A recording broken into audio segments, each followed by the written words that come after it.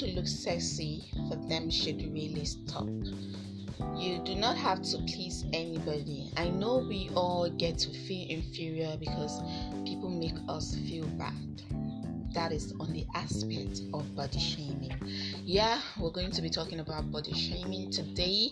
Tomorrow is International Women's Day, and I think the body shaming is mostly affected by women. Nobody is saying men are not going through the body shaming trauma too. Of course they are, but the rate is not as high as that of women. Now, it is normal for people to want to make you feel bad, but it is not normal for you to keep letting them make you feel bad. Yeah, it isn't.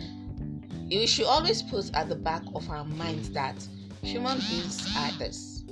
When someone is skinny, we complain that the person is too skinny.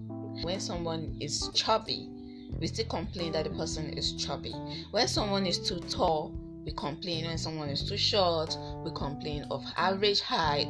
We're not satisfied. So what do we really want? So you see one part of why you shouldn't let anybody make you feel inferior because of your body shape, your color, your height, etc. So what are you doing about your body? You should do nothing about your body. Be who you are. You do not need to, because you want to please people, you do not need to eat beyond what you can eat because you want to please people. You do not need to look for medicines or drugs to make you tall or short. So guys, I need you guys to enjoy being who you are. Let the world see your beauty in your flaws.